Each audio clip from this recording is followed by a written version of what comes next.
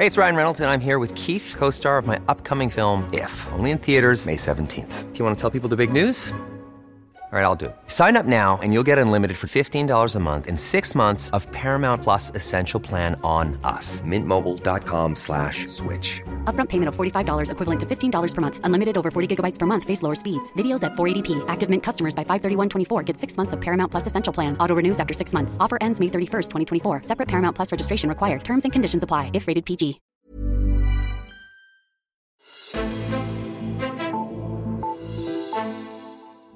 Danmarks næststørste handelspartner, vores naboer mod syd, går til valg på søndag, og det er et vigtigt valg for Danmark. For hvert år, der eksporterer Danmark varer og tjenester til Tyskland for omkring 155 milliarder kroner. Og så er Tyskland jo sammen med Frankrig det land, der er absolut mest centralt for EU's udvikling. Derfor er der mere end normal spænding om det tyske valg, og denne gang er der især det, fordi at Angela Merkel efter 16 år på posten som kansler stopper og skal overlade stolen til en ny. Hvem kan overtage hendes plads? Og hvad kan de forskellige muligheder have betydning for Danmark? Det ser jeg nærmere på i dagens udgave af Altinget Azure. Jeg hedder Henrik Axel Bugter. Og det gør jeg med dig, Thomas Lauritsen. Velkommen til. Tak skal du have. Du er europapolitisk analytiker her på Altinget. Valget det nærmer sig jo i Tyskland, og det har altså stor betydning langt ud over de tyske grænser, men jo selvfølgelig også for tyskerne selv, at de skal jo have en ny kansler efter 16 år med Angela Merkel. Er tyskerne nervøse over at skulle skifte hende ud efter så lang tid? Ja, sådan virker det. Det tror jeg faktisk, at mange af dem er. I hvert fald de midaldrende vælgere, som der er rigtig mange af i Tyskland. Altså, Merkel ligger stadigvæk meget højere i procent i popularitetsmålingerne end nogen af dem, der er kandidater til at afløse hende. Og det er vel fordi, at uanset hvad man ellers måtte mene om Merkel, så har hun tjent Tyskland godt, altså den tyske økonomi og mange menneskers økonomi godt. Hun er blevet et ikon, og det kan man også se nu, altså hendes tøjstil og hendes måde at stå på, og hele hendes fremtræden er sådan et billede, man ser over hele Tyskland nu. Der er sågar nogen, der har lavet en teddybjørn, der ligner Angela Merkel, som bliver solgt nu i Tyskland, har jeg set. Og så skal man jo huske, at der er en hel generation af tyskere, der er vokset op med hende som leder, og som aldrig har kendt andre end hende som kansler. Uh-huh. Hun har jo været kendetegnet for at være stabil og rolig i sine beslutninger, og som du siger, så stopper hun jo ikke lige frem, fordi hun er blevet upopulær i befolkningen. Nej. Prøver de nye kandidater så på en eller anden måde at, hvad kan man sige, at være lidt ligesom Merkel i deres valgkamp? Ja, det gør de.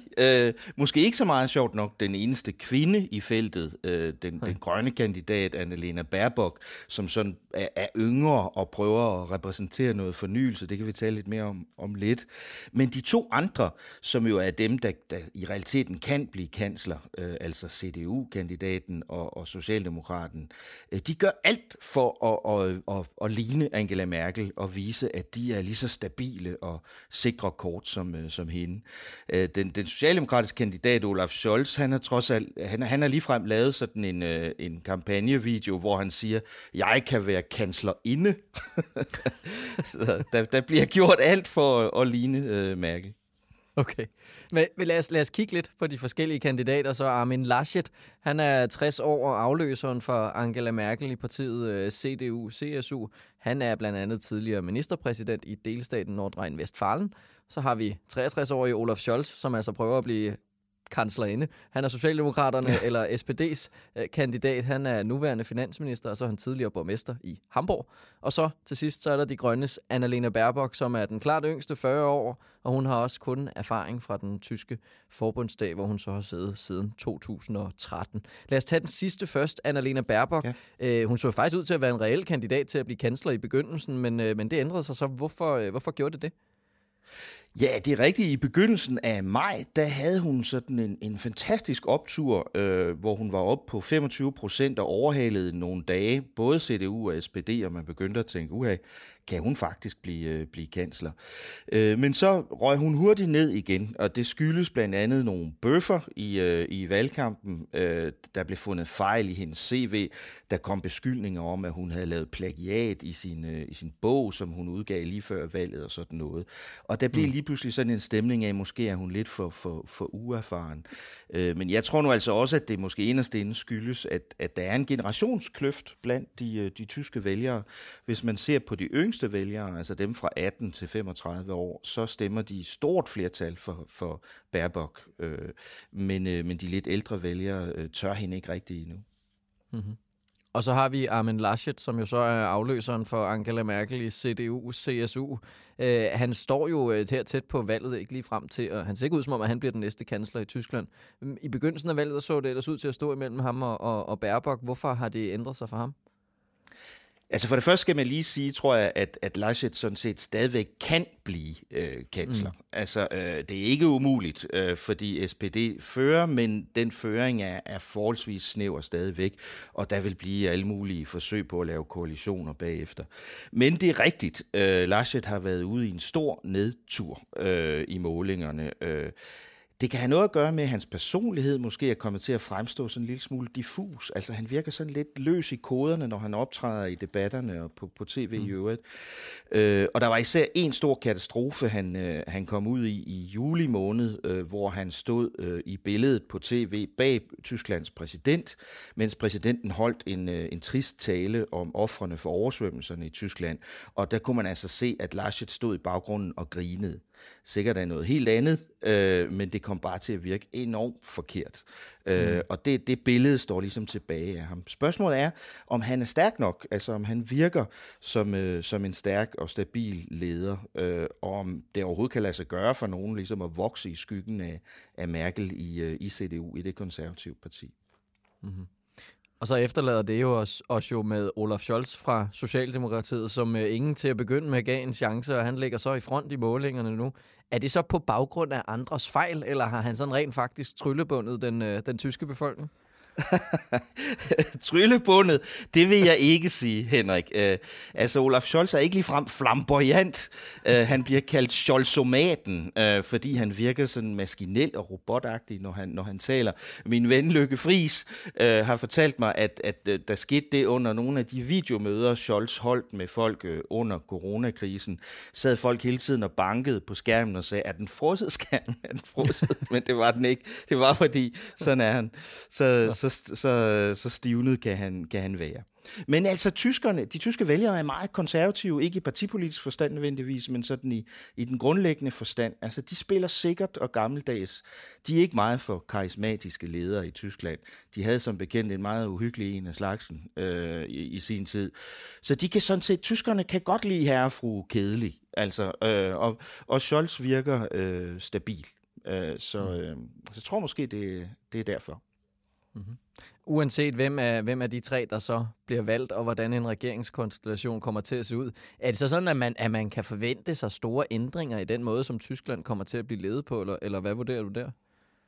Jeg tror ikke, der kommer de store omvæltninger umiddelbart. Altså, både Scholz og Laschet spiller jo som sagt på stabilitet og kontinuitet. På den anden side kan man sige, at de grønne skal nok med i en hvilken som helst regering, ser det ud til. Og de grønne er meget ambitiøse på en hel del områder. Altså på klimapolitikken selvfølgelig, men også på digital udvikling, på europæisk samarbejde, på udenrigspolitik og sådan noget. Så det kan godt være, at der kommer nogle udviklinger der. Jeg tror ikke, det bliver de store omvæltninger set med danske briller. Det vigtige bliver, om det bliver en stærk og stabil regering. Mm-hmm. Og lad os så se lidt på det, fordi frem mod valget på søndag, så skal der jo bagefter stables en regering på benene. Hvad er det for nogle sådan realistiske scenarier, der er i spil der? Altså, feltet er jo i princippet stadigvæk helt åbent, så der er nogle forskellige muligheder, hvis jeg lige løber dem hurtigt igennem. Altså, i princippet kunne der godt laves en bred regering hen over midten, som den Merkel har nu, altså hvor både CDU og SPD er med. Enten bare de to, eller også med de liberale i det parti, der hedder FDP, eller med de grønne. Det kunne i princippet ske. Jeg tror, det er usandsynligt, fordi jeg tror, at Socialdemokraterne især er rigtig, rigtig trætte af at sidde i regering med CDU, og jeg tror måske også, at Armin Laschet ville have svært ved at blive juniorpartner i sådan en regering, hvis nu det er SPD, der får flest stemmer. Så muligheder, der virker mere realistiske, det er en regering med CDU, de grønne, og de liberale i FDP, eller også en regering med SPD og de grønne og det liberale. Eller så er den fjerde mulighed, som der bliver talt en del om i Tyskland i øjeblikket, det er den røde regering med SPD, de grønne, og så det socialistiske parti, De Linke. Det er de muligheder, der er. Jeg tror i øjeblikket, det mest realistiske ligner en eller anden konstellation med SPD på kanslerposten, men vi ved det ikke endnu. Mm-hmm. Hvis vi så også prøver at kigge på det med de danske briller, og måske også lidt de europæiske briller, hvad er det så for en betydning, det vil få, om det bliver den ene eller den anden konstellation? Altså, jeg tror ikke, det er overvældende vigtigt for Danmark, om det bliver en højreorienteret eller venstreorienteret regering i Tyskland, fordi de som sagt vil være midtsøgende, uanset hvad. Og i en europæisk sammenhæng, der er både CDU og SPD og de grønne ambitiøse på EU set med danske briller. Altså for eksempel er de interesseret i mere fælles forsvarspolitik. Det er alle de partier. Man kan sige, at der er en forskel dog, at SPD og de grønne er mere interesseret i et socialt Europa med for eksempel fælles mindsteløn og den slags, end CDU umiddelbart er. De er også mere interesseret i at løsne EU's sparekrav og sådan noget, og måske forlænge den genopretningsfond med hjælp til de mindre velstående lande, som blev lavet, end de konservative er. Og derfor paradoksalt nok kunne det sådan set blive en udfordring for Danmarks socialdemokratiske regering, som ikke er så vild med de ting. Så Mette Frederiksen vil ikke nødvendigvis få det nemmere, hvis der kommer en socialdemokratisk kansler i Tyskland. Men det vigtigste, som sagt, det tror jeg er, at vi får en stabil og stærk regering i Tyskland. Og der kan man frygte, at en ny kansler, uanset om det bliver en kansler fra CDU eller fra SPD, kan blive svagere end Merkel. Og det vil ikke være godt for det europæiske samarbejde. Hvordan kan det være? Kan du sætte nogle ord på det? Fordi at Merkels rolle i alle årene har udviklet sig til at blive den store mægler. Den, der går ind og ligesom binder trådene sammen mellem de meget forskellige interesser, der har udviklet sig i de andre EU-lande, mellem øst og vest i Europa og nord og syd. Der har Merkel været den sådan stærke, rolige kraft, der kunne gå ind og sige, okay, vi er uenige om en masse ting, for eksempel efter Brexit, der jo rystede samarbejdet. Vi er uenige om en masse ting, men nu skal vi altså finde en aftale til Europas bedste, og det er Tyskland interesseret i. Spørgsmålet er, om den næste kansler i Tyskland bliver stærk nok til at kunne udfylde den rolle også. Mm-hmm. Godt. Thomas Lauritsen, vi må holde øje med det tyske valg på søndag, det ved jeg, du gør. Det kan du tro, jeg gør. For nu, så vil jeg sige tak, fordi at du besøgte os her i Azure-studiet. Selv tak.